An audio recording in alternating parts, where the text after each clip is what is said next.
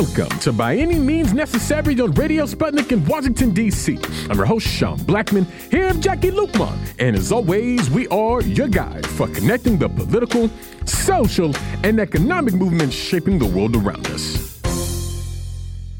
And today on By Any Means Necessary, we'll be talking about how Liz Truss has risen to be the new UK Prime Minister and what that's going to mean politically there moving forward. Also going to be touching on the blowback that Europe is receiving because of its involvement with the war in Ukraine. And it's Tuesday, which means we're having our weekly segment, Tech for the People. And as always at 3:20 p.m. Eastern Standard Time, we'll be taking your calls. But to kick things off today, we are very happy to be joined by Roger McKenzie, a reporter for The Morning Star, the world's only daily socialist newspaper in the English language, and the General Secretary of Liberation, one of the oldest human rights organizations in the United Kingdom. Roger, thanks so much for joining us. No, thanks for having me, Sean. Absolutely. And Roger, Liz Truss, of course, has emerged victorious over Rishi Sunak to replace former UK Prime Minister Boris Johnson and emerging as the leader of the Conservative Party. Now, of course, the Boris Johnson administration won a shot through with different sorts of scandals and things like that, you know, led to, I think, a shakeup in his government and ultimately his removal as UK Prime Minister. And I was hoping you could help us understand, you know, what do you see as the significance of a Liz Truss administration as things move forward in the UK? And what do you think led to this situation?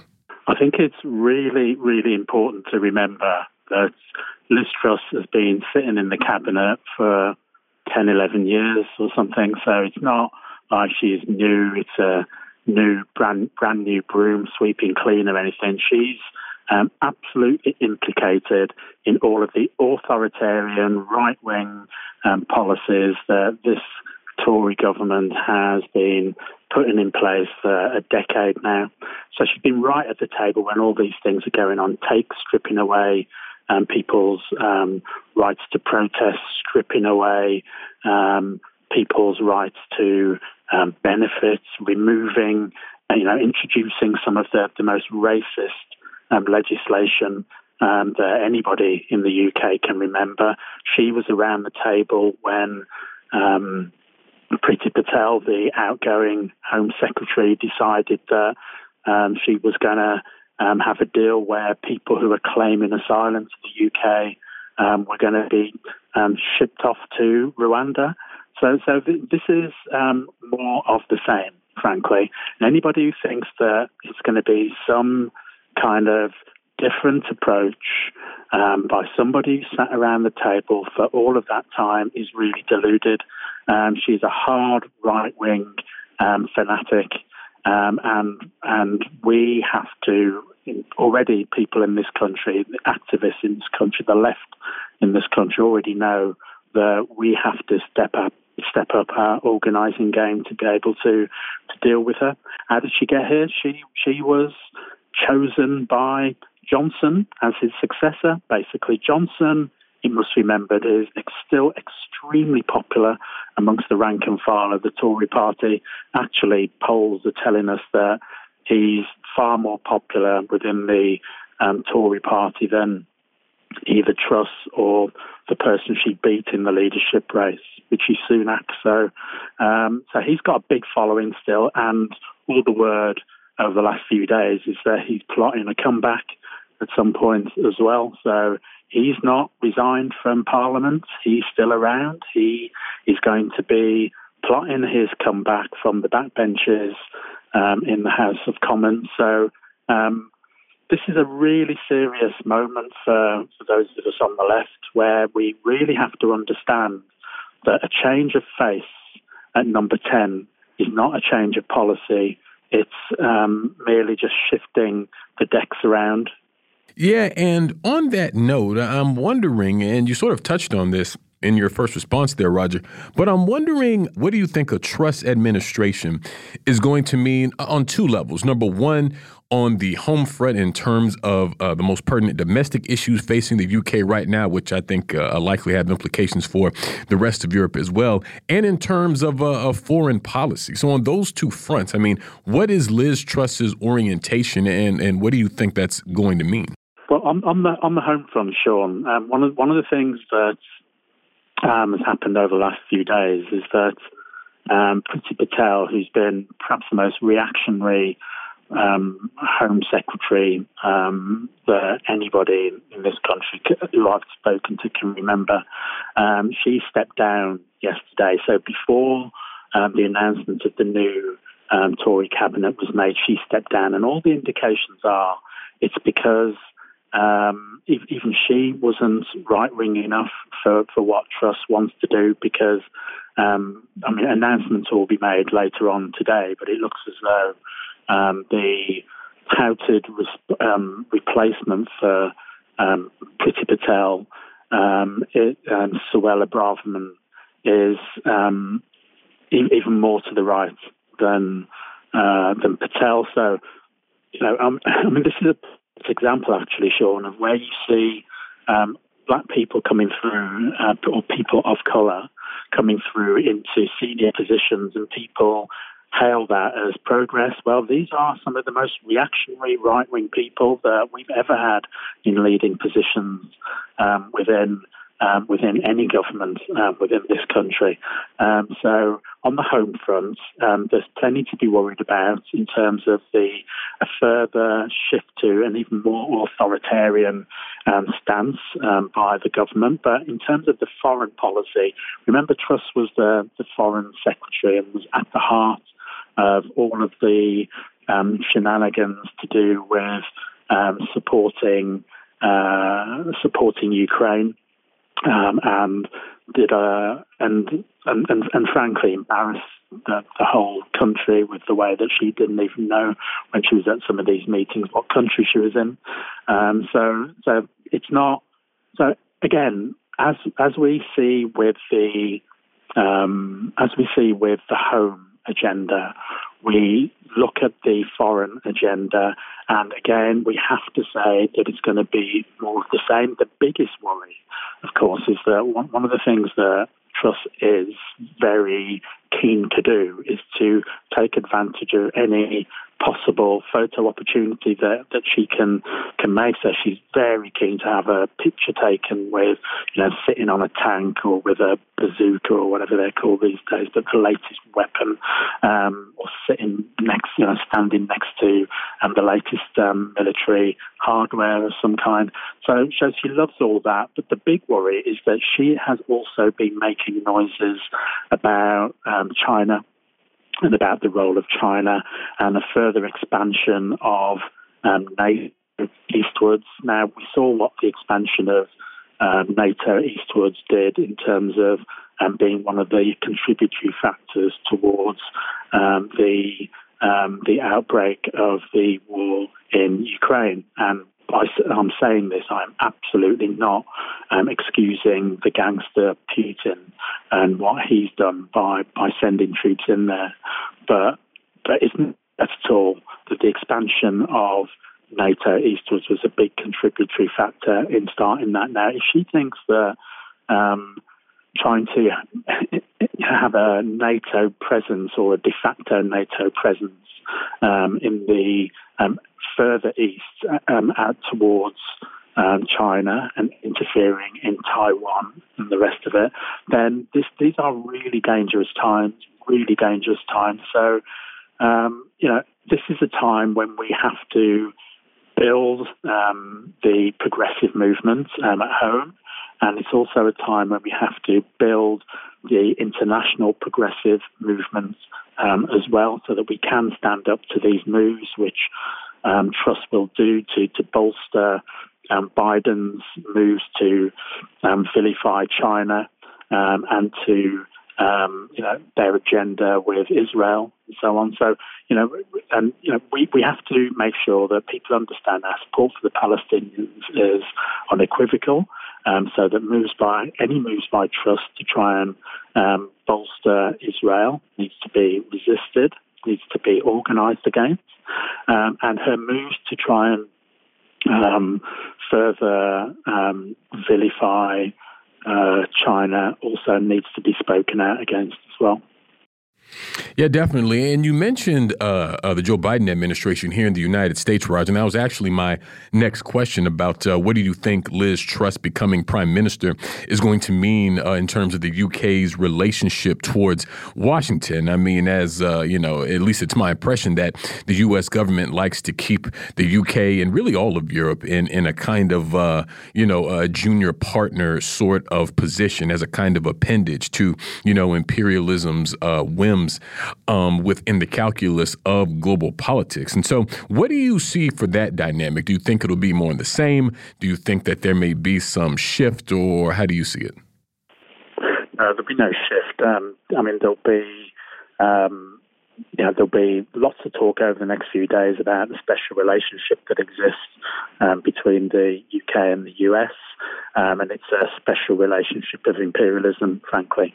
It's a special relationship of the UK supporting whatever military adventure the US wants to indulge in next, without question. So those sort of things simply will not change. And I have to say, frankly, it wouldn't matter which of the current main political parties in the UK was in power. That would mean, so the Labour Party, they won an election and came to power. It would be much of the same. They would be the kind of lapdog of the US. I think what we'll see in the next few weeks, I would be very surprised if it wasn't her first international visit, would be to the US to get a nice photo opportunity taken in the White House, chatting with Biden somewhere. So in terms of the relationship between the UK and US, no difference. And the size of the task that we have on in the UK is the fact that at the moment it wouldn't matter which of the main political parties were in government, it would still be the same kind of support for US military adventurism.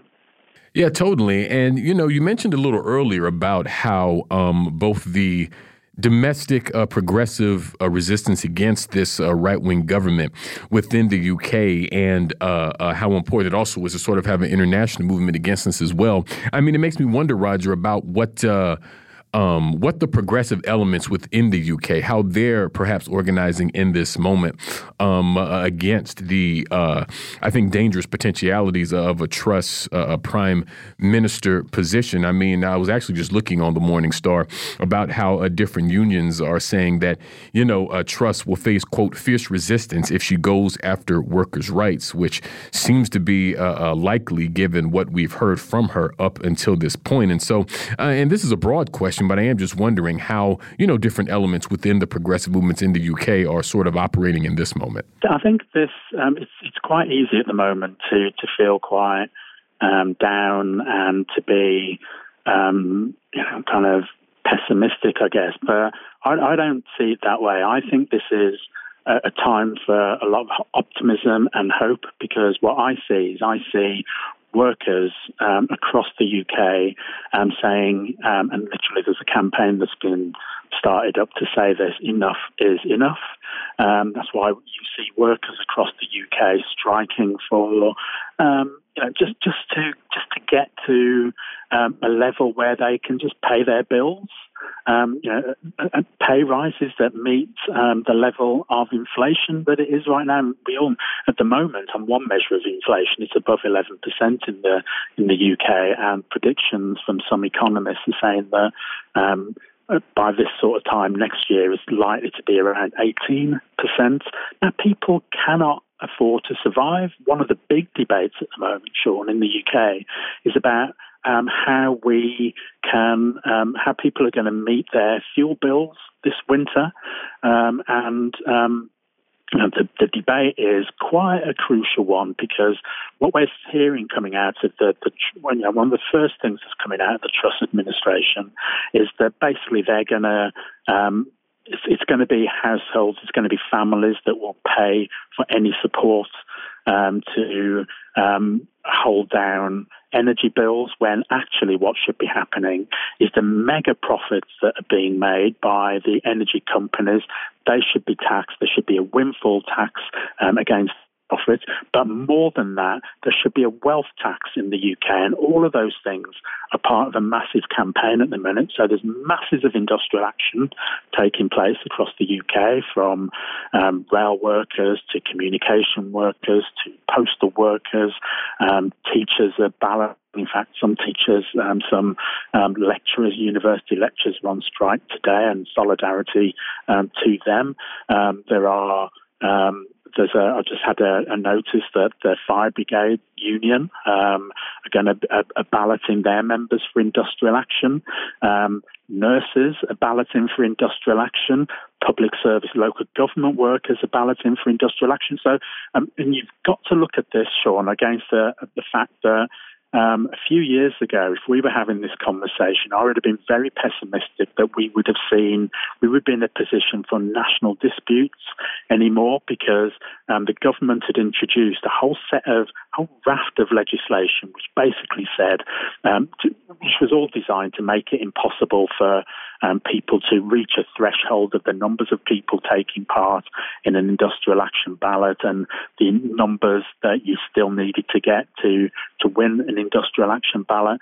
And those thresholds have been slaughtered every single time, because people understand they cannot afford to live the way things are. So something must be done. And the amount of public support that there is for these disputes is unprecedented. So the government know that, but they will still try and attack the trade unions, because it is still one of the things that the Tories always try and do to bring their side together, to unite their party, is to attack trade unions. So I see people in this country rising up right now. It's not rhetoric. This is what is happening. People are taking industrial action. People are organising. People are saying enough is enough, and they can't afford to live on the sort of money that they have. They can't heat their homes. They can't even pay for the amount of money that it would cost to run a hot shower anymore. People are having to go to food banks, but they can't afford to heat a potato that they might get at a food bank, because they can't afford the energy that it would cost to do that. So people see this for themselves and are rising up and are organising, and the numbers of people coming to trade unions are growing, but also I see the numbers of people who are saying, just from their own experience, is that enough is enough, and they see their national health service being destroyed in front of their very eyes.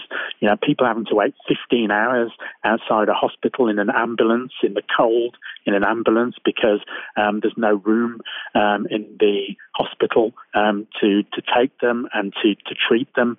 And people see these things for themselves, and they're not prepared to put up with it anymore. So I'm optimistic that we can build a movement over here that will make a radical difference to what people are having to deal with.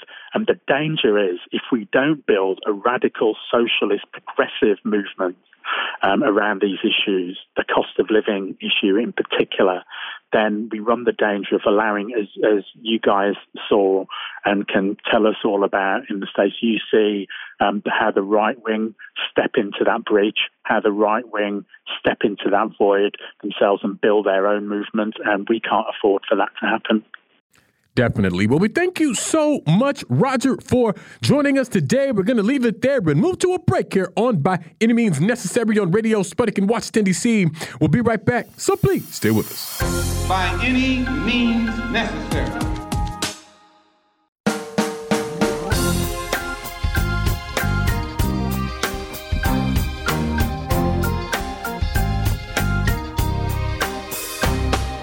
Welcome Welcome back to By Any Means Necessary on Radio Sputnik in Washington, D.C. I'm your host, Sean Blackmon, here with Jacquie Luqman. And as always, we are your guide for connecting the political, social, and economic movements shaping the world around us. And today we're talking about how the ongoing war in Ukraine is impacting Europe on different levels. And we're happy to be joined for this conversation today by Professor Boaventura de Sousa Santos, Emeritus Professor of Sociology, University of Coimbra in Portugal. His most recent book is Decolonising the University, The Challenge of Deep Cognitive Justice. And he is the recipient of the 2022 Frantz Fanon Lifetime Achievement Award. Professor Santos, thanks so much for joining us. A pleasure to be with you, Sean. Well, the pleasure is all ours, Professor. And, recently in Prague, an estimated 70,000 people were protesting against the Czech government, both against the rising cost of energy and also voicing their opposition to NATO and the European Union. And this, to me, feels like just one example of sort of rising tensions and conflicts amongst the rank and file people across Europe as they really feel the economic squeeze from the war in Ukraine in a number of ways, as these rising energy prices sort of set the stage for a very cold winter in Europe for sure.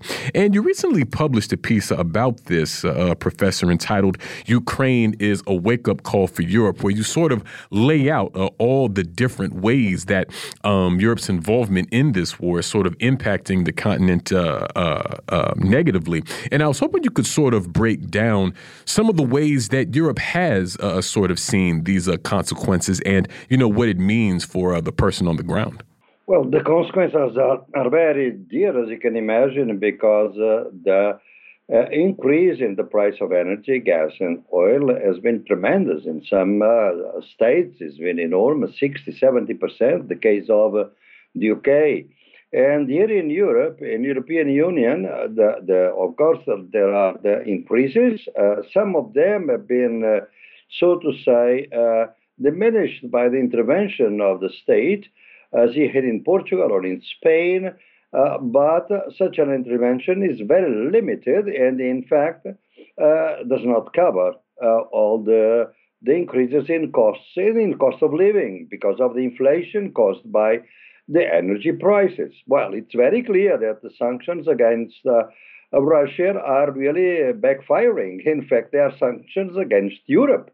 And in fact, Emmanuel Macron from France said recently, the age of abundance has ended in Europe. Well, this is completely irresponsible because when they say so, they think that they have the public behind them. But in fact, the decision of the European Union to join the United States in all this warmongering and unlimited help to Ukraine in military armaments and so on was not a democratic decision. It was not consulted with, which is really remarkable, because if we are democracies, then the base is the feeling of the voters, the citizens. And in fact, the citizens were not consulted. They didn't vote for this war. And now probably they were victims of, an information war that we are having here in Europe, in which, in fact, we have just one side of the story being told every day. The case that you just mentioned in Czech Republic is hardly news in Europe. I mean, they are trying to hide these things. The Gilets jaunes, that is to say, the protests in France, are preparing also for demonstrations. This is not part of our news these days because they are trying to cover up all the unrest, discomfort of the populations that now see the consequences of this war, which is impoverishment. Basically, that's what it is. And in Germany, which is the engine of the European Union, the popularity of the prime minister is going down to unprecedented levels. And you can see that, there is a movement in the public opinion there, moving to the parties that have been less enthusiastic about these aggressive politics or this military politics in Ukraine, and not the fact that Europe is not struggling for peace as they should do. And in peace, of course, there must be reciprocal concessions. But the European Union, very much subservient to the neocons politics of the United States, is not ready to be open to negotiations based on reciprocal concessions. And Zelensky, of course, is the extreme example of this attitude. That's the situation we are living in now. And it's very worrying because, particularly in Eastern Europe and in Central Europe, the winter is very serious, not so much more than here in Portugal or Spain. And people are getting worried. I mean, they are buying, electric heaters, and then the government says, but you can't use so many electric heaters. They are creating or trying to build pavilions, warmed up pavilions for the winter, for the people that have not enough money to warm their houses to come for some warm type of atmosphere. They are doing that in Holland and in Germany. Well, this is really a social disaster, and I think the consequences will be no good, of course. Certainly. And, one of the consequences that you lay out in your piece is the normalization of Nazism that we've seen since the onset following Russia's invasion of Ukraine. And I think this is important to hit on because, some of the main groups that we think of within Ukraine that would fit this bill, like the Azov Battalion and the Right Sector and all these sorts of groups, they were known before the current war in Ukraine. I mean, at least since the U.S. backed Maidan coup in 2014, where, these groups were integrated into certain aspects of the Ukrainian state. But, even though people from the beginning of the war in Ukraine were warning about these elements, I mean, they were brushed off. People were basically accused of being, conspiracists for raising it up. But as it became more and more sort of undeniable that these elements were in fact present, well, it's just sort of a strange silence that seems to have set in around the issue, or otherwise it's just sort of brushed off. And so, I mean, how have we seen the development of this normalization of Nazism, Professor? And I mean, to be frank, why is it that this attitude has been taken toward them when the danger of this should be obvious? Of course, I mean, it's very disquieting, I think, in Europe after all the recent history of Europe. But what you see there is that, in fact, the people in Europe were very concerned about the rise of neo-Nazis groups in Ukraine, because it's the only country in which the Nazi groups that probably exist, all over Europe as they exist in the United States. But in Ukraine, it was the only country in which the neo-Nazis were integrated in the National Guard, in part of the armed forces. And therefore, even NATO was worried about that. There is a report in 2019 by the Atlantic Institute, which is a think tank, an informal think tank of NATO, in which they were concerned about that. It's curious because that article, that study, I think is by a Ukrainian guy, and in fact, there was a formal reason or argument to say that we're not terrorists, because in fact, according to current international understanding, neo-Nazi groups are terrorist groups, right? But they say, well, this cannot be considered terrorists because they are integrated in the regular army. But they were very concerned about that. Well, now they are the patriots. They are the ones that are protecting Zelensky, the state, all the security around him, and so on. So it's really whitewashing and normalizing their presence, and they are being armed by Europe. In fact, they are being armed by the Germans, that in fact got rid of neo-Nazis after the Second World War. And we know that during the period that led to the Second World War, it was quite complex, the situation of neo-Nazis in Ukraine. through the groups around the Bandera, which is now a hero. It's a national hero now in Ukraine. And in fact, they are Ukrainian youth groups in the United States. So it has been in the news recently, in which Bandera is the great hero for these young groups. So it is quite disturbing that what would be the consequence. It looks like that these groups are behind all the extreme right politics of Zelensky now. I'm not saying that Zelensky he's a Jew. There was good reasons to believe that he would be against.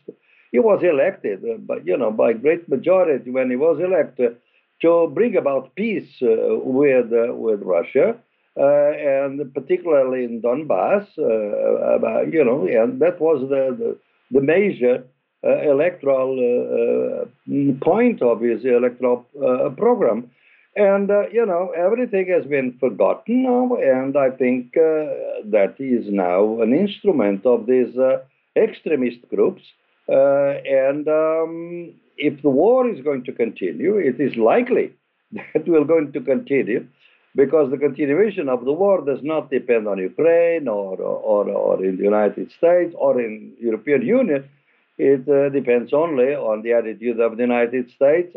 And as we all know, it will end whenever it is convenient for the United States for internal reasons, be they the elections in 2024 or later. Internal reasons always decide the foreign policy of the United States, as we saw recently in Afghanistan. So I don't know. And the European Union, what is worrying for me is that the European Union has no autonomy to decide whatsoever in this case, and is already suffering the consequences of this war. And I don't know. The future of democracy is quite uncertain all of a sudden when we see that, curiously enough, are the extreme right groups, for instance, in Germany, the ones that are less enthusiastic about the invasion. And then in Europe also, Viktor Orban, which is not probably a good example of a democratic figure, internally speaking, but is the only one that is dealing. The Slovak Republic and other republics are having individual deals with Russia to secure the oil and gas at low prices.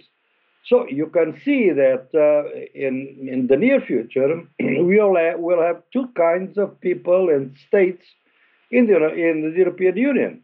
In a few states, oil and gas will be very cheap. The energy bills will be, small bills, while in others nearby, there will be very high bills. So how they are going to square down all these differences? This, in my view, poses a major challenge to the European Union as a kind of a political regional union. That's another worry that you have to, have in mind at this point. Definitely. And you mentioned Ukrainian President Volodymyr Zelensky, Professor, and I'm actually curious about how Zelensky has been portrayed to Europe. And I know that's a broad question, but the reason I ask is that here in the United States, he's been outright celebritized. He's been able to speak before, major popular award shows. Both him and his wife have been in the covers of a Vogue, sort of a high fashion magazine, if you will, all out of what to me seems like a transparent attempt to, make him seem more sympathetic and perhaps relatable to the American people, to try to continue to gin up support for the U.S.'s role in exacerbating of the war in Ukraine itself. And so has there been sort of a similar trend within Europe, or what do you see as the image of Zelensky within Europe at this point?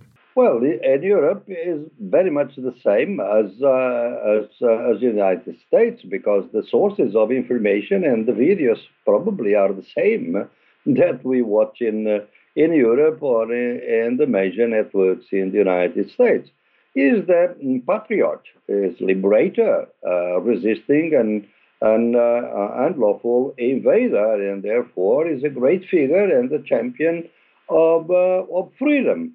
Well, again, I'm not saying that this guy was not elected. On the contrary, he was, democratically elected. In fact, by a great majority when he was elected. Then his program was a piece, as I said, and there was nothing against that. Then came the Pandora Papers, and the Pandora Papers show that in Ukraine, well, the part of his wealth and the company and the wife, they have lots of wealth that is really being, occulted from the public accounting of Ukraine because it's being hiding in offshores. And there was a scandal. And in fact, when there was a democracy summit that was organized by Biden, in fact, they were aware of that. I mean, they even considered that democracy in Ukraine was problematic. Well, it was problematic not just because of the offshore and, revenues and so on to evade taxes. There was many other instances. I mean, the oligarchs, the fact that there are as many oligarchs in Ukraine as there are in Russia, because the process by which the Soviet state was dismantled was basically the same in Ukraine and Russia. It was not the same as Hungary, for instance, or Poland. There we don't have these oligarchs in the same way.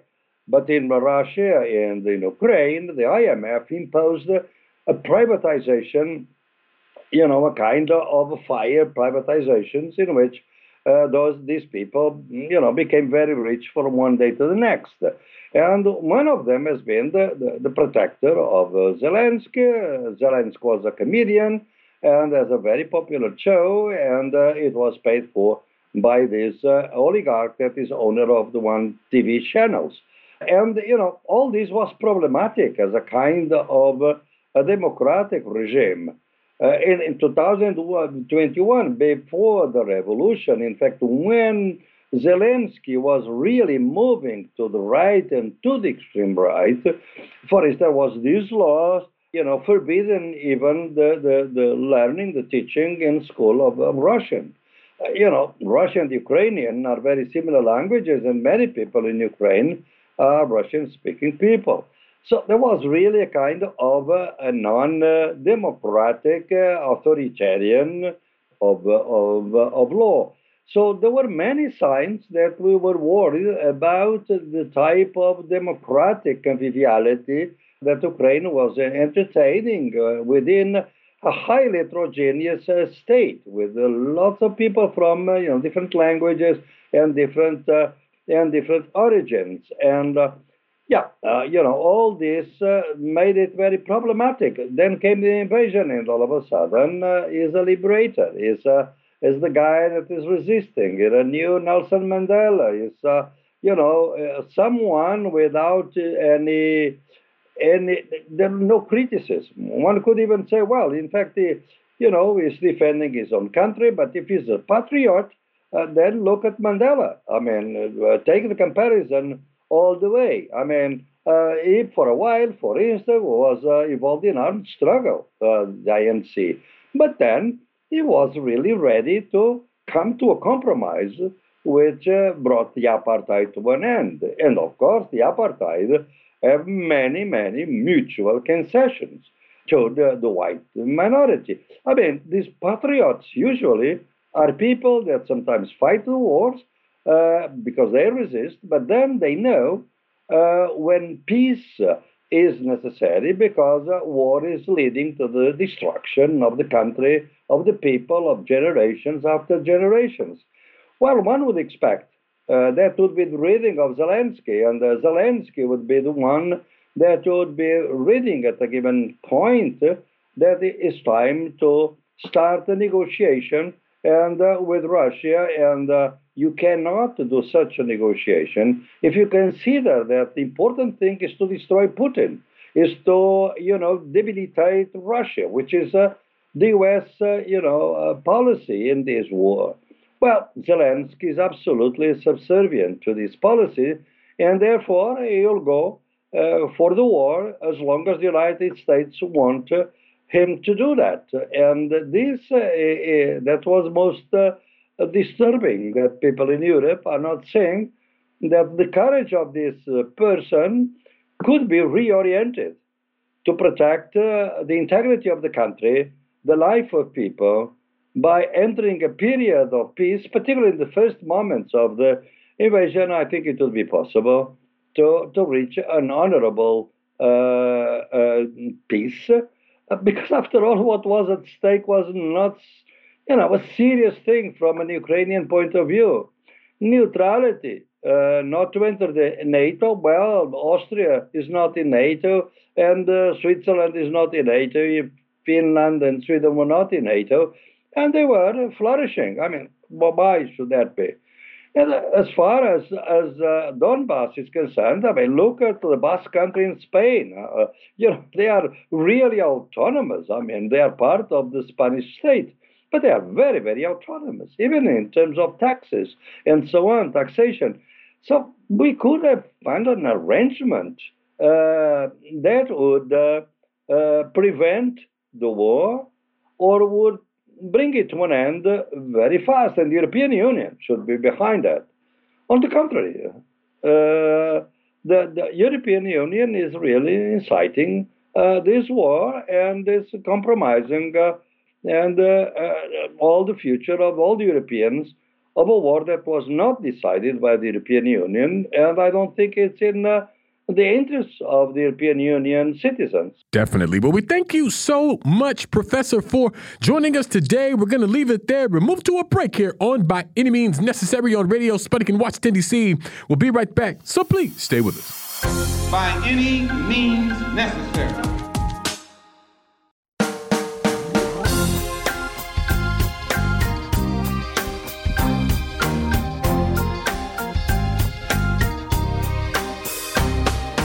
Welcome back to By Any Means Necessary on Radio Sputnik in Washington, D.C. I'm your host, Sean Blackmon, here with Jacquie Luqman. And as always, we are your guide for connecting the political, social, and economic movements shaping the world around us.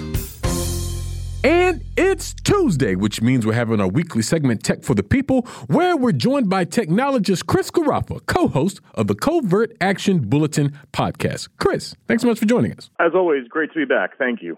Absolutely. And Chris, the Associated Press is recently reporting on different local law enforcement agencies from across the U.S. that have been using what they describe as an obscure cell phone tracking tool, certainly certain times without search warrants, giving a pretty considerable level of ability to follow people's movements, even going back months in time, in what's described in this piece as, quote, mass surveillance on a budget. So help us understand just what this technology is, Chris, and how it's being utilized by these law enforcement agencies. Sure. This is a product called Fog Reveal, which comes from a company called Fog Data Science. And it's important to note that Fog Data Science has actually been founded in 2016 by former Bush-era Department of Homeland Security officials. So we kind of see where exactly they are coming from in their perspective on, privacy and our right to it, which is that we have none. The software allows police to tap into all of the location data that our apps are collecting on us as we just go about our lives and move about the world. So, we talk, very often that in so many apps on our phones, apps that you wouldn't even think about, there's software that can collect your location and then send that back to whoever they want to. And then there's companies like Ventel that collect and put all of that information together, and they do it using things like mobile advertising IDs on your phone, unique identifiers to your phone that aren't necessarily tied to, your name and phone number, but still can be put together once you have a history of where a certain phone has been. It can become very clear, where that person's home or office or school is. This software, Fog Reveal, uses that information from Ventel in order to let cops go to a website and just basically search I think it's 180 days back and forward in time to see where phones that were in a specific location were before that and after that.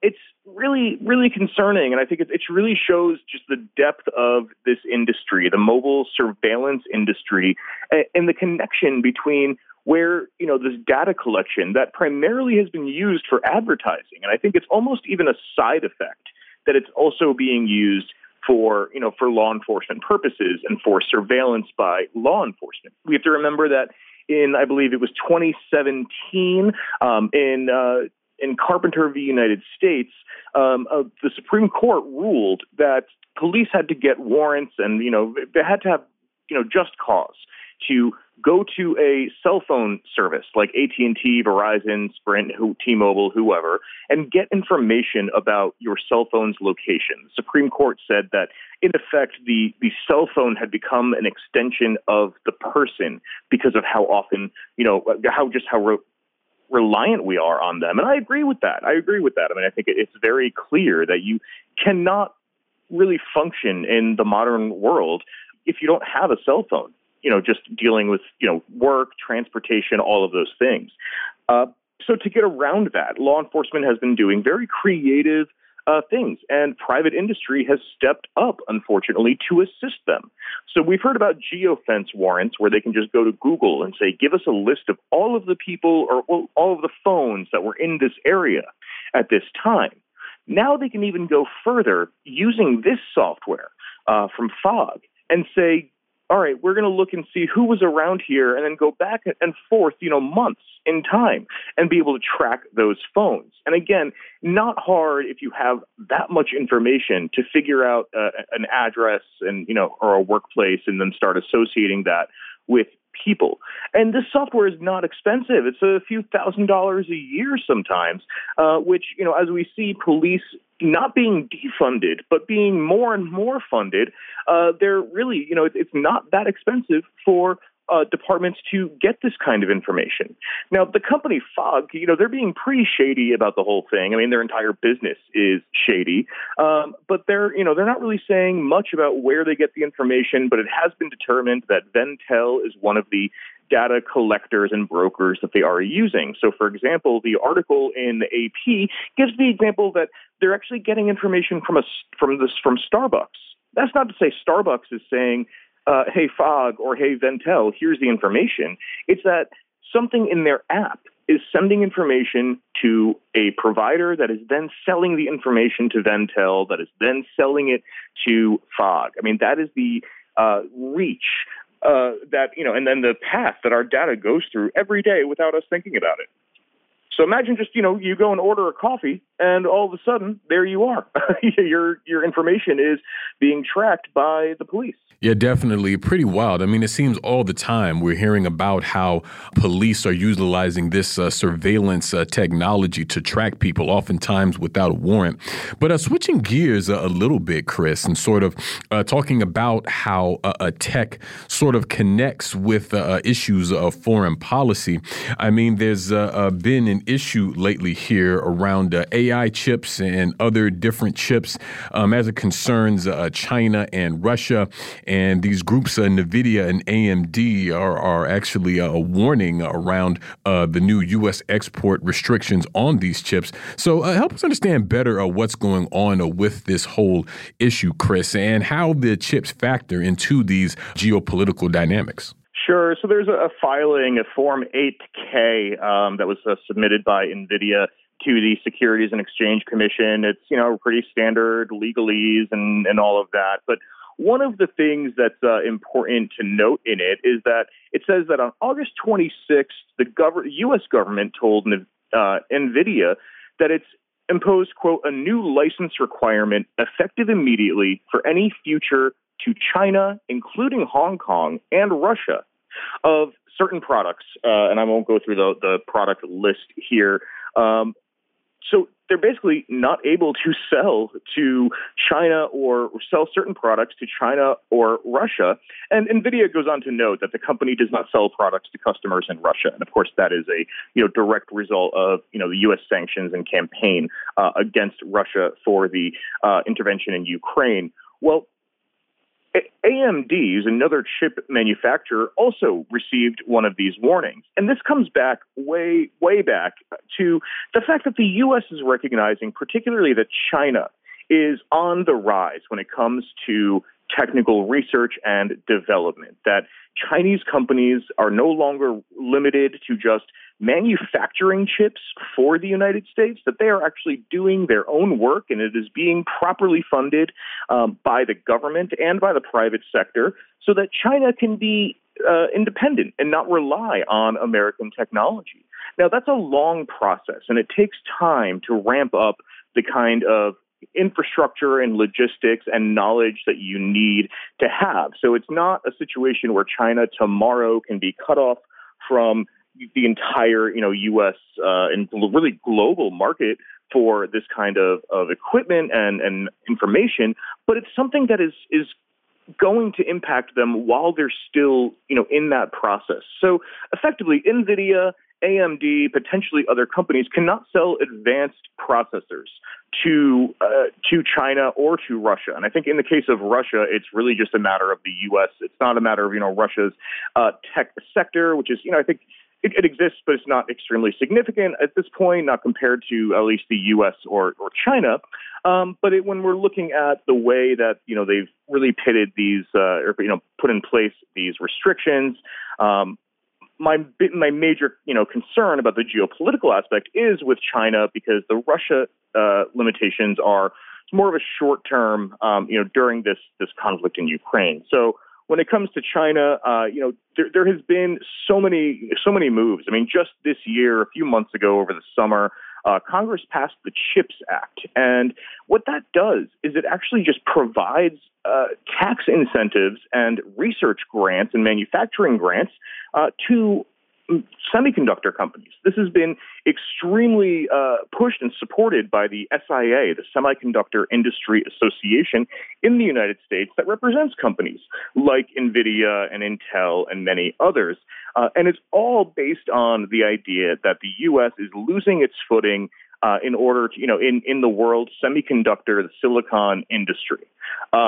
It's looking at it, it's the U.S. and SIA says this. The U.S. share of commercial semiconductor manufacturing has declined from 37% in 1990 to 12% today. And that's a direct result of the fact that, of a couple facts. One, that the U.S. companies have relied on cheaper labor and cheaper parts in other countries in order to, build their chips and their infrastructure, and also that other countries like China are investing and doing the work to build up their own national interests here.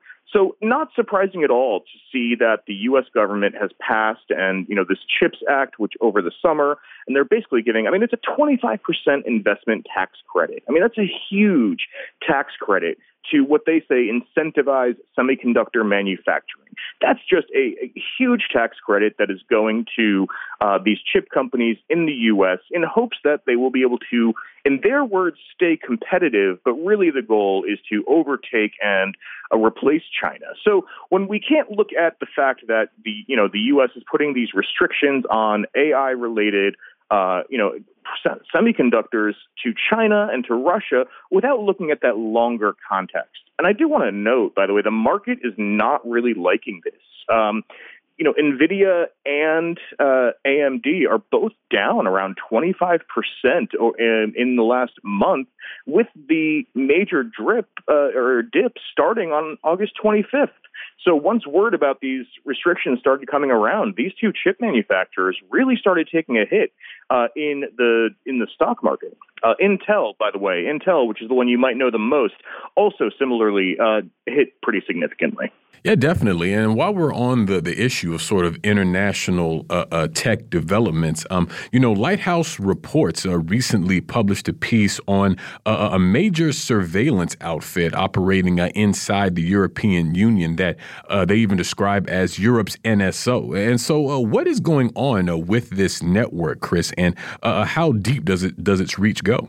Yeah, it's so interesting to see this story in Lighthouse Reports, particularly after some news that NSO Group is, they're not shutting down, but they're kind of re-architecting their business. There's going to be some staff changes, some layoffs and things like that. And I think that is a direct result of the exposés that have been done on NSO over the last couple of years and everything we found out about that nefarious company.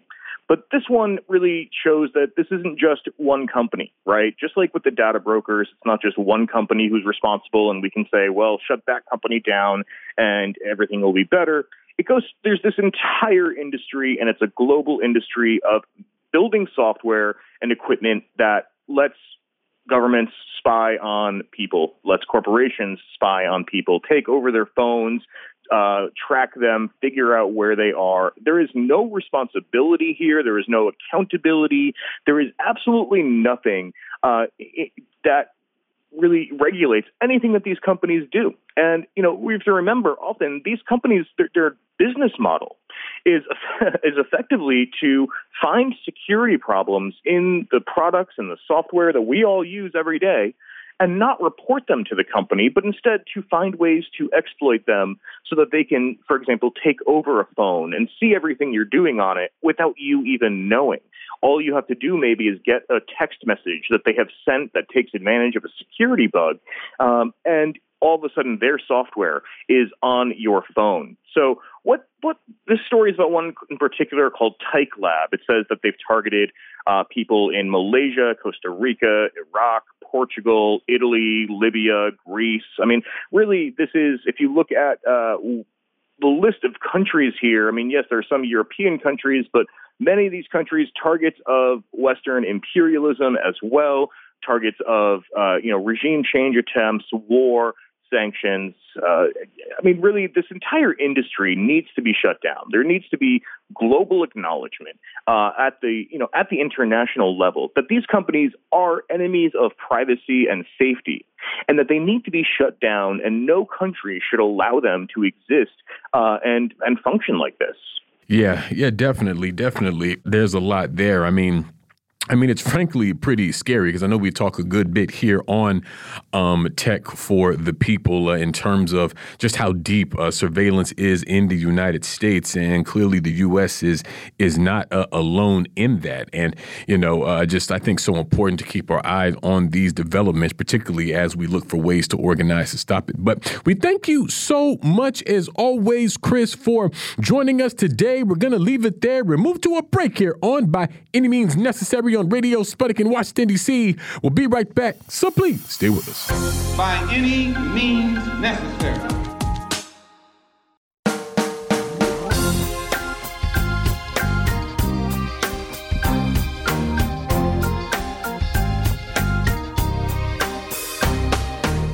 Welcome back to By Any Means Necessary on Radio Sputnik in Washington, D.C. I'm your host, Sean Blackmon, here with Jacquie Luqman. And as always, we are your guide for connecting the political, social, and economic movements shaping the world around us. Oh yes, we're here, we're back, top of the hour. It is Tuesday, September 6, 2022. And of course, in 20 minutes, you'll be able to give us a call here by any means necessary to give us your thoughts, ideas, questions, or concerns about anything you've heard on the show today, anything at all relevant happening on this earth. We want to hear from you. But that's not the only way that folks can hit us up here on the show, because at that time, you'll be able to give us a call at 202-521-1320. That's 202-521-1320. Our operators are standing by. You can also check out the show at sputniknews.com/radio_by_any_means. You can also hear us on sputnik.mave.digital. That's sputnik.mave.digital. You can also follow us on social media at Twitter, twitter.com/BAMnecessary. And as always, we are broadcasting live from Rumble. That's rumble.com/C as in cat /BAM necessary. But wherever you are in this world and however you hit us up, we want to hear from you. We most certainly do. And we are very happy to be joined for the hour today by Bryce Greene, contributor to Fairness and Accuracy in Reporting. Bryce, thanks so much for joining us. Hey, I'm happy to be here. Thanks for inviting me. Absolutely. And we're happy to have you today, Bryce. And, recently we've been seeing different pieces from the media marking the anniversary, the year since the United States withdrew from Afghanistan. And it's been pretty noteworthy, I think, to sort of take note of what to me seems like the deep revisionist history that a lot of corporate-owned media platforms are pushing, not only in terms of the U.S. involvement in Afghanistan in general, but also kind of the whitewashing and covering up of the serious impacts that have been happening on the people of Afghanistan in the year since the U.S. withdrew, which, of course, triggered the rise in power of the Taliban. And so in ways, I think, direct and indirect, the U.S. Involvement in Afghanistan has seen a number of ripple effects that the people of Afghanistan will be feeling for some time. But you don't really get a sense for that when you consume some of these mainstream platforms. And you recently published a piece about this, Bryce, on FAIR entitled NPR devotes almost 2 hours to Afghanistan over 2 weeks and 30 seconds to U.S. starving Afghans. And so I was hoping you could help us understand, Bryce, what has this coverage of Afghanistan looked like in recent weeks, and why such short shrift paid to the involvement of Washington? Right. So about a year ago, we started seeing the headlines about the U.S. withdrawal. We started seeing stories about how the Taliban were advancing around the city or around the countryside, and there were denials from the U.S. that this would really have any long-term effects. The U.S. was finally getting out of Afghanistan after 20 years of a long invasion. And then the Taliban were at the gates of Kabul, and the U.S. media started losing their minds because the U.S. withdrawal wasn't complete, and it wasn't as orderly as it might have been. Now, a lot of people have thrown a lot of shade on Joe Biden for doing this. They claim that Biden's hurried withdrawal of Afghanistan. That's usually the terminology that's used.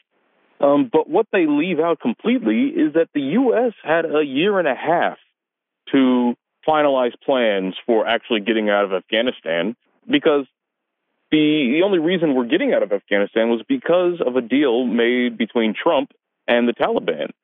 And the reason that the military didn't adequately prepare to actually leave, and they were caught off guard by the quote unquote hurried withdrawal, was that they refused to make any plans to actually withdraw. They expected that after Trump left office, that Biden would either reverse or indefinitely delay Trump's plan of withdrawal. And Biden, to his credit, actually did go along with the withdrawal. And so then you see the scenes from the Kabul airport that we all remember. And so now, here a year later, a lot of coverage is focusing on, well, how has Afghanistan changed since the Taliban takeover? And we all know the Taliban are one of the U.S. official enemies. And so a lot of the focus was on how bad of a job the Taliban are doing. Most specifically was the focus on the plight of Afghan women. The Taliban are notoriously radically religious, and they use religious law when governing. And so there's been a significant rollback of rights of women under the Taliban rule. They can't go to school, some of them can't leave the house. And so that's really what the focus has been on. But there's a deeper story to what's going on in Afghanistan since the U.S. withdrawal, and that's the fact that the U.S. has been exacerbating a massive humanitarian crisis. 90% of the population of Afghanistan doesn't have enough to eat. 60% of the people in Afghanistan are suffering from acute hunger. And there are several million people who are actually literally on the brink of starvation. And this is according to the UN, the Red Cross, and other human rights agencies. So there hasn't really been that much coverage about the fact that people are starving, the fact that people are being forced to boil grass in order to get nutrients. But there has been focus about the shortcomings of the Taliban government. Now, why is that? Well, if the U.S. were to paint an accurate picture if U.S. media were to paint an accurate picture of what's going on in Afghanistan, then they'd be forced to reckon with the fact that the U.S. government is making this crisis worse. Right after the withdrawal, the U.S. froze billions of dollars in reserves in the Afghan central bank. When the Taliban took over the country, they found that they only had access to a small fraction of 1% of Afghan's banking reserves. So what this means is that the Afghan banking system cannot function, even though a lot of the personnel who were running the bank before are still there, still doing as much of a job as they can. But the U.S. has decided to freeze all that money and help collapse the Afghan economy. So you have economic collapse exacerbated by the U.S., which leads to a humanitarian crisis exacerbated by the U.S. But the U.S. media doesn't want to talk about that. They don't want to be critical of the U.S. government. They want to be critical of the Afghan government, of the Taliban. And so a major story about the U.S. deliberately starving people is sort of whitewashed. It's erased from the public discussion. Instead, we talk about what should the U.S. do to help the Afghan girls. And I always say that for every story about the Afghan girls, and now that's an important story, the rollback of rights, the plight of women, that's an important story. But for every story about those women, there should be at least one story about how the U.S. is deliberately trying to starve those same women and the rest of the country to boot. But you don't see that in the media, and it's pretty striking. Not at all. And it was so transparently opportunistic to me. All these crocodile tears that the U.S. government supposedly had for Afghan women and girls, which was just, deeply hypocritical for all the reasons that you laid out there, Bryce. And it's kind of an interesting tact that the U.S. government and these corporate-owned media platforms has taken because, I think they were very clear that, the Taliban are a pretty unsympathetic group, to say the very least. I don't know anyone that would, consider them some kind of crusading or heroic force in that country. But that also provides a convenient cover for the crimes of the United States, both in the 20 years of that invasion and in the aftermath, which I think is directly connected to this piece about the denial of the long-term effects of the invasion that you were speaking to before. And so, I also have to wonder then, Bryce, and this may be a sort of difficult question to ask, but when we talk about this out-and-out theft, this stealing of billions of dollars from the Afghan central bank, which, of course, in substance means stealing it from the Afghan people. But, then the U.S. turning around and saying that, I don't know, they're going to, dole it back out in some kind of way. And so, it brings one to the question of why. Why basically hold this money hostage? Why steal this money from the Afghan people when they're in the midst of a severe economic crisis, just one of many different one of many different crises that that country is grappling with, largely through this war. You know what I mean? It's just, what is Washington's angle in continuing to orient towards Afghanistan in this way, from your perspective? Right. So it's probably, you can't get inside the heads of these policymakers. Sometimes they'll be honest about what they want. But with U.S. sanctions in general, the goal is often to destabilize the country to the point where it becomes ungovernable, and that there are factions within the country who are opposed to the current government that will utilize that crisis and, take charge. That was the plan in Venezuela. We hope that sanctions against Venezuela would turn the people against Nicolas Maduro. We hope that sanctions against Iran would turn people against the Iranian government. We hope that sanctions against Russia will turn the Russian people against their government. And so the goal is consistently to make the situation on the ground so unbearable for average people that they'll turn against the government that the U.S. is targeting. And so that's part of the reason that a lot of this coverage of the Afghan girls, about like NPR was doing their series, they were asking the question, who is included in the new Afghanistan? Deploying that sort of liberal language that people are familiar with. But if you don't tell the whole story, you don't tell the story about how the United States is trying to sanction these people, trying to starve these people, you don't understand that the U.S. actually doesn't care about those people. They couldn't care less whether or not the 90% or 100% of the Afghan population is dying of starvation. What they care about is their own geopolitical goals. And even now, you see coverage of some Afghan rebels, the son of the old Northern Alliance chief, Ahmad Shah Massoud, You're seeing a lot of interviews with him, and he's being billed as, the man who's going to save Afghanistan, the man who's going to start another insurgency and remove the Taliban from power.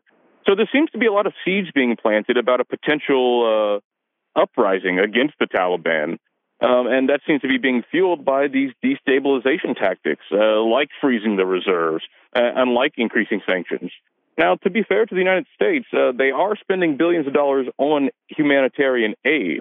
But, Human Rights Watch, Amnesty International, Red Cross, all of them have been clear that there is no amount of aid that will substitute for actually restarting and resuscitating the Afghan economy, something the U.S. is preventing from happening.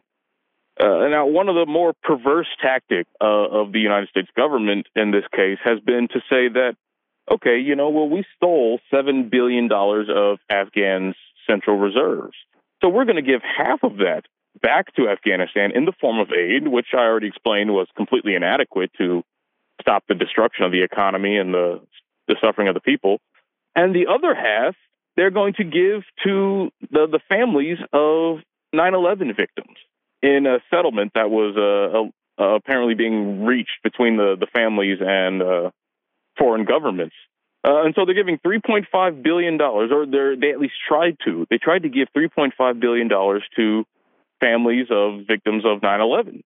And this brings me to something I caught earlier in NPR's coverage, which is using this whole 9/11 tragedy to justify a lot of suffering on the Afghan people.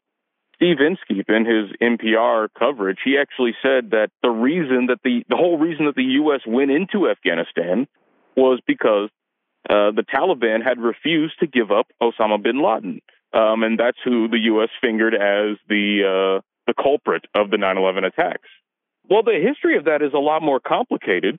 Even before the 9/11 attacks, the relationship between al-Qaeda, the terrorist group that Osama bin Laden was in charge of, the relationship between al-Qaeda and the Taliban was actually extremely contentious. Even though al-Qaeda was taking refuge in Afghanistan, the Taliban had repeatedly offered to put bin Laden on trial or to give him up to a third country. And like I said, this was before 9/11.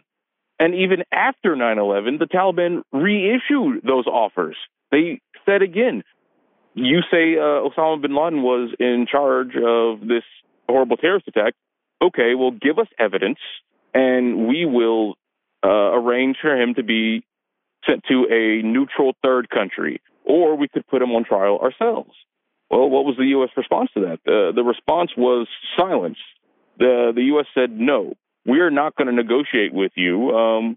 We want you to hand over bin Laden without evidence, without any due process, meet our demands now or we'll start bombing. Well, even after the U.S. started bombing, devastating the country, the Taliban said, okay, we'll still give up bin Laden. We don't even need evidence anymore. Just tell us what to do. We'll give him up. But again, the U.S. said, no, our goal is to remove you from power now. And so this idea that the U.S. went in to invade Afghanistan because the Taliban refused to give up bin Laden is just fiction. It's just fiction. It's what the Bush administration pushed. It's what a lot of mainstream media pundits pushed, but it's not the facts. And it's pretty ridiculous that NPR would just repeat that, even 20 years later, giving the Bush administration talking points for them. From the start, you can see that the U.S. destruction of Afghanistan had nothing to do with any concern for the Afghan people. It had nothing to do with any concern for the victims of 9/11. And it had everything to do with U.S. plans for dominance on the Eurasian continent. I mean, we remember the Bush administration was largely made of neoconservative hawks who had, their claim to fame was saying that we need forward-facing bases in, America's quest to dominate the world. And so that's what this is all about. But, you don't hear any of that in the Western coverage. They repeat U.S. propagandistic talking points, uncritically. And that seems to be the state of modern media. Yeah, unfortunately, I do think that's the case, Bryce. And, when it boils right down to it, even if we look at the government sort of rhetoric, whether in Afghanistan or any other theaters we could point to around the world, there's rhetoric around, like humanitarian intervention and defending human rights and democracy and all those sorts of things. In the case of Afghanistan, it just feels like there was a very purposeful sort of effort to basically cover up the fact that what the U.S. has done, even if we just talk about Afghanistan's economy, that all of that was really quite deliberate. Like and the suffering, it was sort of incidental to the decision makers in Washington, but they have to give it this sort of humanitarian facade to basically sell it to the people of the U.S. and the West. I think we could expend it to as, some necessary thing, because of course, like with so many other things, if they were to be honest about their actual interest in wanting to have that control over the region, well, not only would they not have support from the American people, but they would actually be met with resistance. And so I feel like that fundamental aspect of things and the role the media plays in that is a really core aspect, Oh, you're exactly right. Part of what I looked at in my study of Afghanistan coverage was I went back to the period right after the U.S. withdrawal and right after the U.S. decided to steal all those central bank reserves. Well, how did the media portray that? What did they say? They said that, the U.S. is doing this because then it has leverage over the Taliban in order to get them to make a more inclusive government. They say that we wanted to make things better for the people of Afghanistan. So our plan is to starve the people of Afghanistan in order to get their government to behave properly. Does that even make any sense to a 7-year-old? No, it's purely geopolitical interest. It's transparently false, and the fact that the media keeps repeating it means you have to start asking, what is the point of the media? Is there a point to be adversarial against the power structures that be? That's probably how they see themselves. But I even tagged NPR in my piece. I sent it over to their one of their Twitter accounts because I said, I know a lot of you probably think that you're hard-hitting reporters, that you're kind, compassionate people, and you take your job seriously. But why did you refuse to spend any amount of time on the fact that the U.S. government is deliberately starving Afghanistan? And I haven't gotten any response yet, but they really need to do some soul searching. And that's why alternative media, like this station, like others, like FAIR, is so important for people to include in their media diet. Otherwise, they'll be full of ridiculous notions about how the world works. Definitely. We're going to move to our first break of the hour on that note here on By Any Means Necessary on Radio Sputnik in Washington, D.C. We'll be right back, so please stay with us. By any means necessary.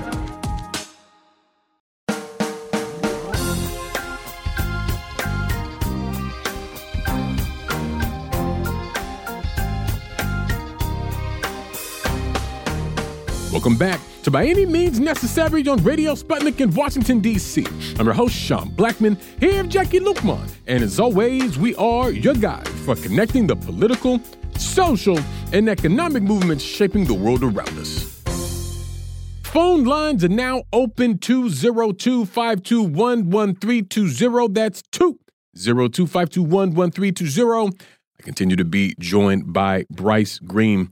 And Bryce, we've been discussing about the role that corporate-owned media plays and really whitewashing and engaging in revisionist history as it concerns the U.S. withdrawal in Afghanistan and really the U.S.'s history in Afghanistan in general. But also feel like we're seeing the exact same process play out in real time as it concerns the war in Ukraine. And I feel like that this is something that started even in the period before Russia's invasion of Ukraine, but certainly in the time since, even around just the basic facts and context and history around the war itself in terms of, describing it to this day, describing it as, a quote unquote unprovoked action and all these sorts of things. And so, again, we see this erasure the role of Washington in all these events, not just since February 24th, but really historically, both in Russia, going back quite some time. You know what I mean? And so I just don't think it's a coincidence that the real motivations for U.S. foreign policy in a number of ways are often obscured to the American people. I mean, we maintain here on the show that the people of the United States are some of, if not the most propagandized people on earth. But a lot of us seem to think that we're really quite well informed. But when we think about what really constitutes common knowledge or common wisdom or even what we consider common sense, these things don't exist in a vacuum, right? I mean, they're the result of material factors. And in this sense, in this particular case, it's these incessant sort of basically government narratives that are being regurgitated through platforms that we are taught to uphold and revere as objective and unbiased and things like that.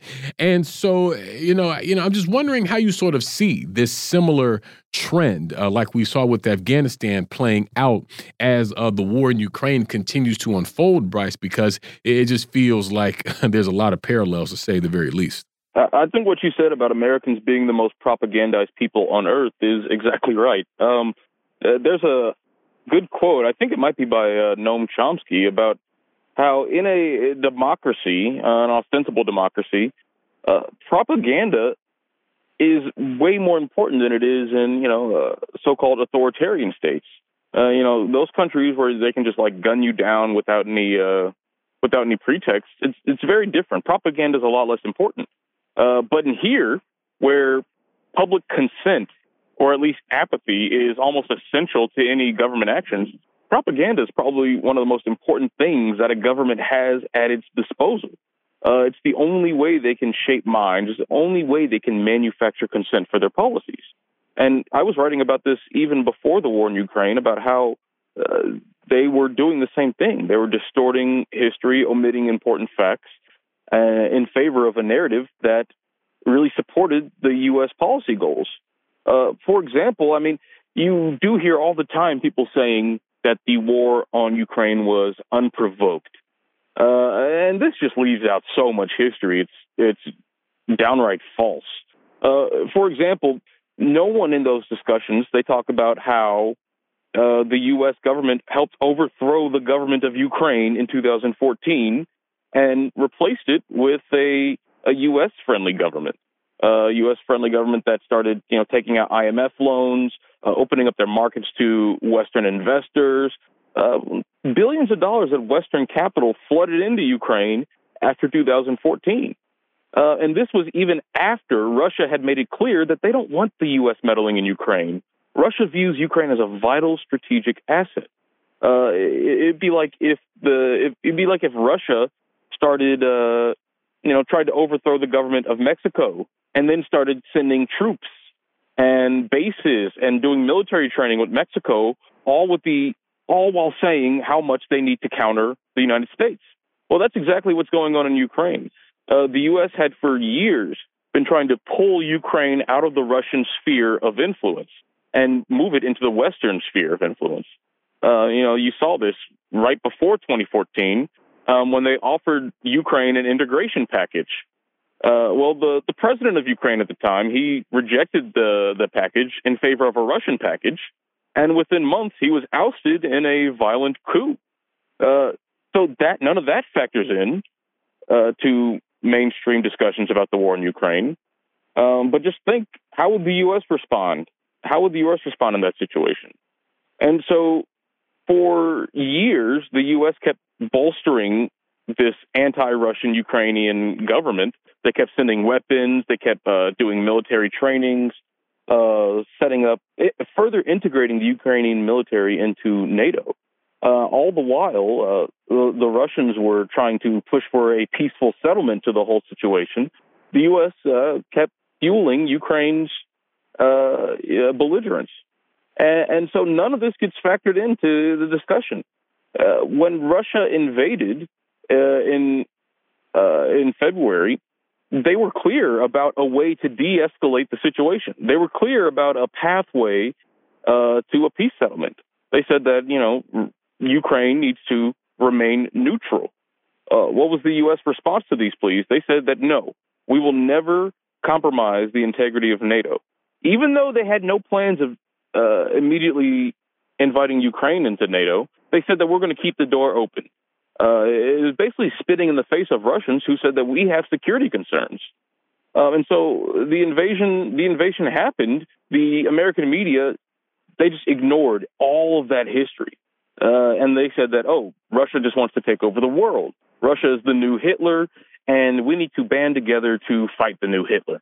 Well, I mean, like we said, that's just propaganda meant for children. The reality is more complicated. In fact, there are several U.S. foreign policy experts who warned of this exact same thing. In fact, our current CIA director, William Burns, he was actually the ambassador to Russia in 2008, and WikiLeaks leaked a cable that he sent back to the U.S., and it was called Niet Means Niet, Russian Red Lines on NATO Expansion. And basically, the cable was talking about how Russia won't tolerate any sort of NATO integration in Ukraine. If they did, if NATO was more involved in Ukraine, it could force a split in Ukrainian society, even a violent split, in which case Russia would be forced to intervene. And Burns ends this cable by noting that this is something that Russia does not want to do. And so, the stage was set. Either the U.S. could keep harassing Russia, or they could try and seek out a peaceful settlement. Well, they chose to keep harassing them, and this led to this brutal war. Now, I'm not saying that Russia's invasion is justified. It's brutal, illegal, and there were likely several avenues that Putin could have chosen instead of embarking on this campaign of destruction. But that's beside the point. What matters in the United States is what our government has done to make the situation worse, and what our government could do to make it better.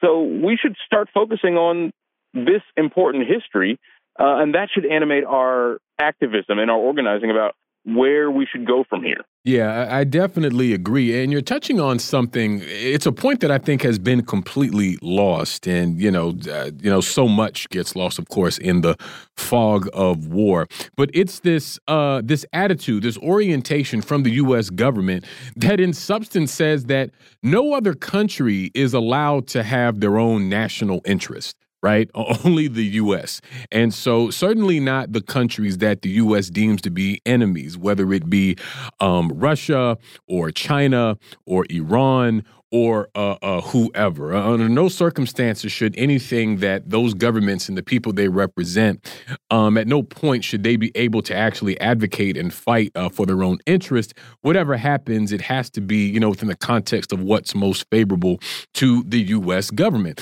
And what's been so wild about this whole period since the war in Ukraine broke out, Bryce, is about how from the standpoint of the U.S. and the West, right? We've heard this steady narrative around, combating, quote unquote, disinformation and things like that. I mean, it didn't just begin after the invasion of Ukraine, but it's really been ratcheted up in the time since February when this first broke out.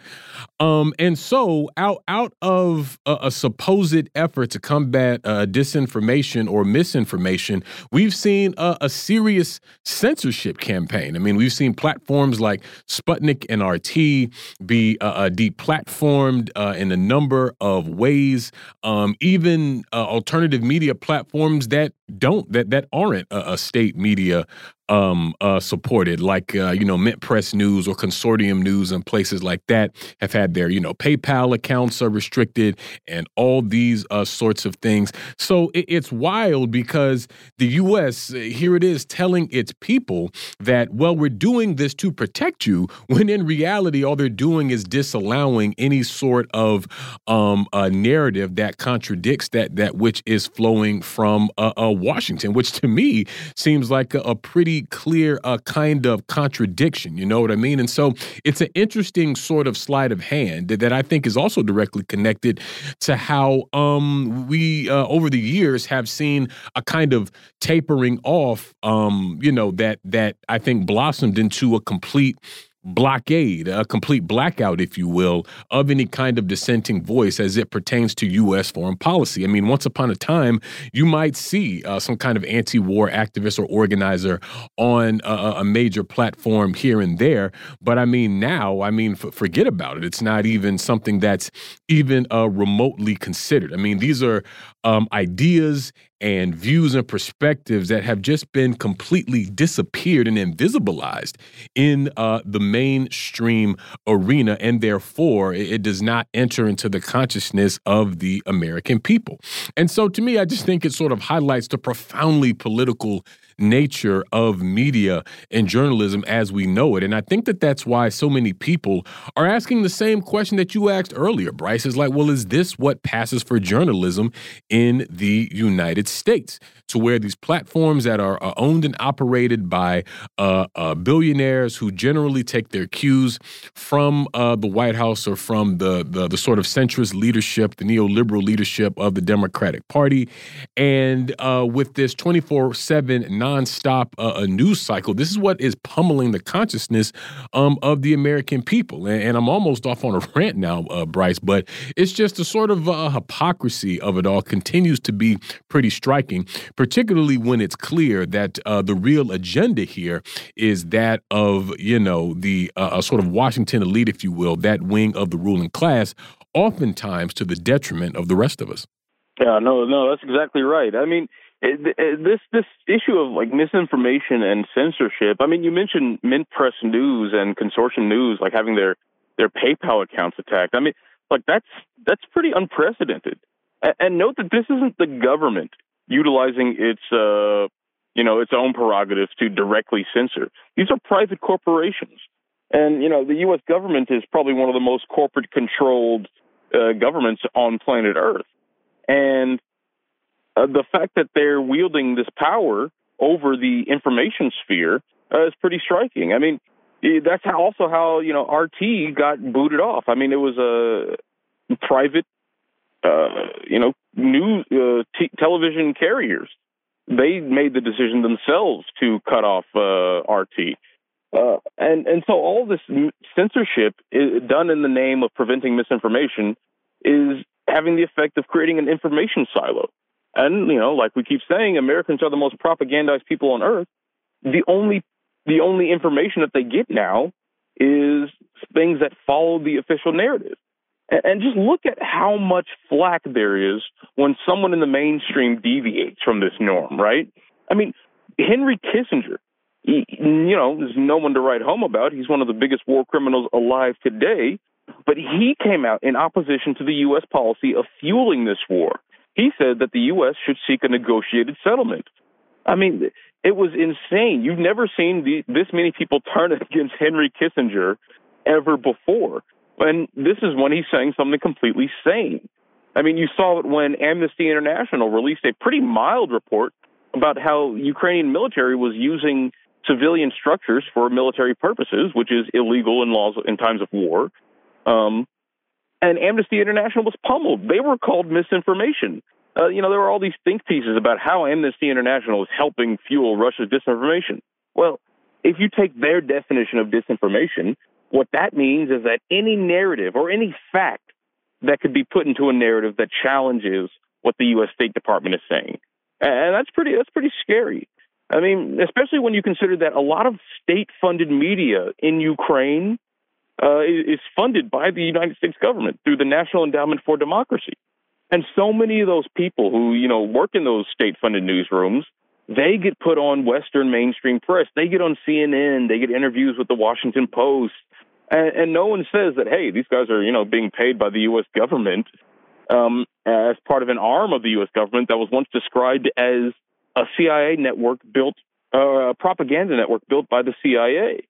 So that's what the National Endowment for Democracy funds. They're funding all these newsrooms, and they're funding all these publications. And the people at those publications, they get pulled on Western TV as, quote unquote, independent journalists in Ukraine. Meanwhile, they're actually part of the same propaganda apparatus that the U.S. seems to be so scared of. So there's a lot of different levels of irony and hypocrisy going on here, and is really enough to boggle the mind. It'll make you crazy if you think about it too hard. I mean, it's astounding. Yeah, that's a fact. And you know, raising the NED and their role in all of this, I think is important because, you know, this is yet another example of a very, you know, innocuous, innocent sounding NGO, the National Endowment for Democracy. I mean, who doesn't like democracy?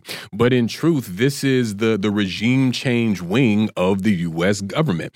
And that looks like a lot of different ways. It absolutely looks like the promotion of these so-called, you know, independent media platforms and journalists and experts who get brought on to these major platforms and are quoted and are sort of held up as the, legitimate voices on a particular issue. But in truth, it is all part and parcel of broader regime change efforts on behalf of the U.S. government as a means of ongoing imperialist control. And the Amnesty International piece that you raised, I think, is particularly noteworthy because in truth, at least in my humble opinion, I mean, Amnesty International, my biggest knock against them is that they basically never deviate from the Washington consensus and almost always follow whatever the line is emerging from, you know, whatever administration happens to be in place at that time. And so to accuse them of being, Russian misinformation mongers, if you will, I think says a lot about just where we are as it regards the media and foreign policy and why, we really have to fight for such change. But we're going to move to another quick break on that note here on By Any Means Necessary on Radio Sputnik in Washington, D.C. We'll be right back, so please stay with us. By any means necessary.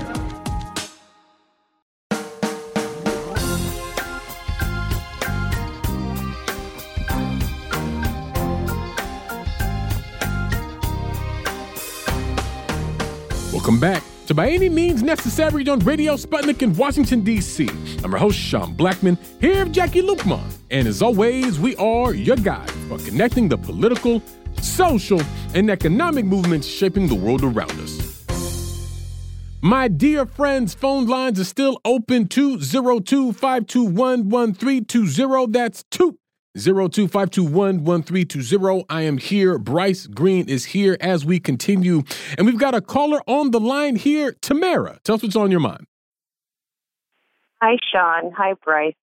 Nice to be on again. I wanted to talk about Chile and the constitutional vote because I'm hearing there's some backlash to the vote, quote unquote, failing, but the backlash has different, ideological spectrums, and some that I've been hearing, one in particular stands out to me that warrants, I think, that would be best to investigate a bit more is Luqman. He's like a politician for the indigenous Mapuche people, which are mostly located in southern Chile, and he was saying that the constitution vote was not for the Mapuche people, actually.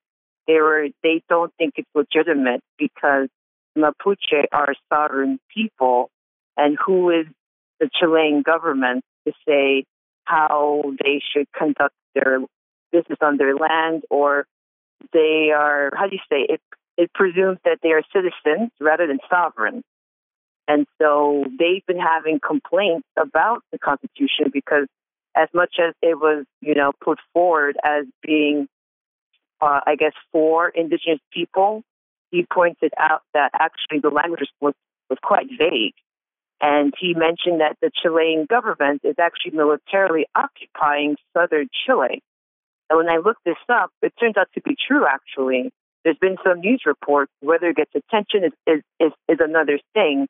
But this occupation of Chile is quite centuries old, too, even, because, as anyone knows, Chile has still remaining, like, copper and nitrate or nitrium. There are some mineral resources and alloys that are so useful in there. And it'd be interesting to see how corporations or mining corporations, would they still be extracting from Chile and Mapuche land. So that's something I wanted to bring up because I'm not sure if this was discussed regarding the Constitution and its relation to indigenous people in Chile. Thank you, Sean and Bryce. Well, thank you, Tamara. Appreciate you calling in. Hope to hear from you again soon. Just so folks are clear on what she's speaking to here, over the weekend, Chile held a vote about whether or not to accept its newly drafted constitution, because for years they've been living under the constitution that was drafted under the brutal dictatorship of Augusto Pinochet.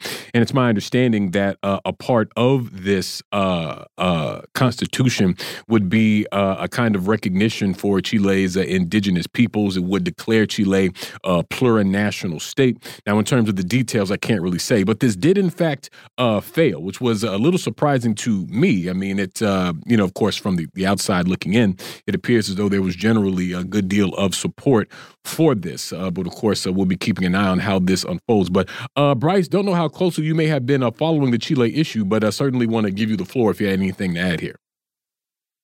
All right. Yeah, I haven't been following this too closely, but I do know that this process of democratic drafting of the Constitution is actually just kind of unprecedented in modern industrial country history. But that process, it doesn't seem to have yielded results just yet. But that doesn't mean that it should be portrayed as a major failure for any sort of progressive reforms in Chile.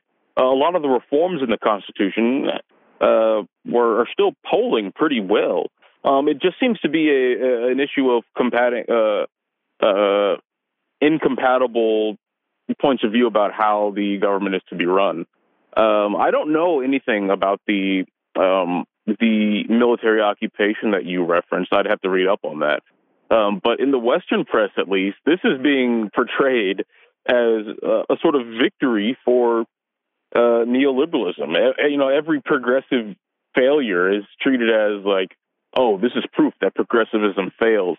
This is proof that what they're trying to do will never work. But I think the Western press in this case is being far too pessimistic. I think that given enough time, this democratic process might yield an actual constitution. And people are saying that this would be the most legitimate constitution on earth, given the democratic process that led to it. And democracy is hard, and there will be votes that fail, but I think there's no reason to dismiss the entire process. Yeah, I quite agree, Bryce. I quite agree. And what you're saying, I think, is very real in terms of what the process of democracy can actually look like within different contexts. Because, we discussed the sort of drafting process within Chile. I believe it was last Friday in the lead up to the vote itself. And it's actually pretty incredible. I mean, the level to which people were involved, giving their perspectives and things like this. I mean, it reminds me in a way of when I visited Cuba a few years ago and they were on the tail end of amending their constitution. You know what I mean? And we just have no concept of that in the United States. I mean, just the very idea that there would be some kind of actual democratic process to amend this constitution that has been in place for all this time and is treated as this sacrosanct a sort of document that, is holy and sacred and can never be changed. Like, just maintaining it as it is viewed as being more important than having a constitution that actually reflects the needs of the people as it stands right here, right now.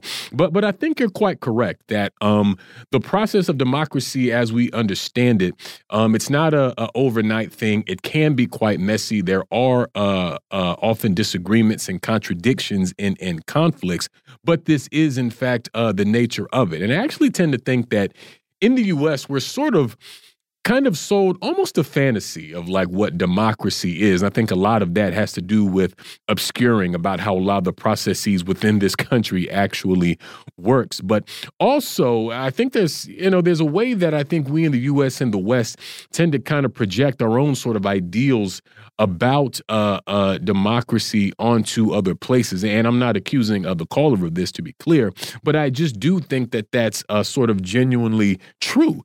And see, I think that this is something that we could actually really learn from a lot of these different processes and efforts that we see happening around the globe. And I want to point out that in a lot of cases, these are efforts that are being driven by social movements on the ground. And so I actually feel like there may be a lesson there, Bryce, in terms of how progressive elements, radical left elements and whatnot within the United States about, different ways that we not only engage this question of democracy and how to broaden and strengthen it, but how to actually build up that kind of, power from poor and working class people, the very folks who are the most exploited and tend to really feel the brunt of so many of these things, because I think that aspect of it is so crucial and frankly, not really negotiable if we're talking about making the drastic changes in society that we know is necessary. You know what I mean? Yeah, no, that's exactly right. Democracy is a process, but it's nice to see new models of democracy being tried around the world. It's pretty heartening. I'd be curious to see what the media environment is like. I study a lot of media, and I read some people were making comments about it. I don't know how true this is or to what extent, but like in any case of any political vote, there was a lot of misinformation, a lot of disinformation about what the Constitution actually was and what it would actually do. And we're used to seeing that sort of thing here in the West, where our democracies,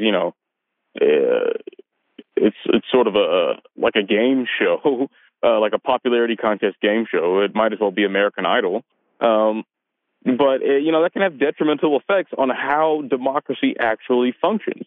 And that's why I think it's so important to focus on media environments, right? You can't make informed decisions if you are getting false facts, if you're getting bad information, garbage in, garbage out. And so that would be an interesting thing to study. Yeah, I want to talk about that, about this entertainment aspect of media and journalism, and just how it fundamentally impacts, I think, people's consciousness as well. I mean, you look at some of these shows on popular networks like CNN or MSNBC and even Fox News, and it's like they have these segments that basically boil down to like just these screaming matches between people.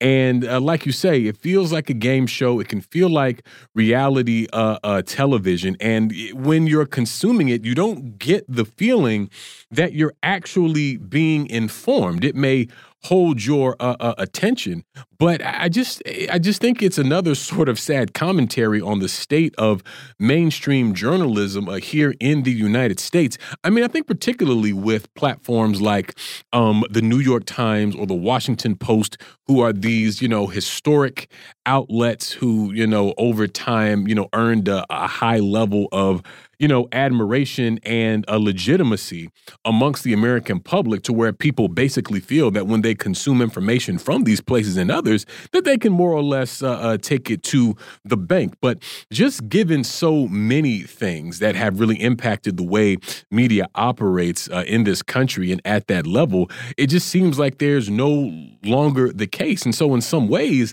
it almost seems like these platforms have substituted actually informing its audience, as opposed to basically just being another kind of a circus, something that they could just as easily get from the Real Housewives or whatever, or Jersey Shore or professional wrestling or just any of these sorts of things. And so it's almost as if journalism has been made into a game of sorts. And it's a game that I feel like the public by and large loses, because at the end of the day, they're not being informed so much as, they're having their consent manufactured for whatever the next or ongoing conflict is that the U.S. wants to engage in,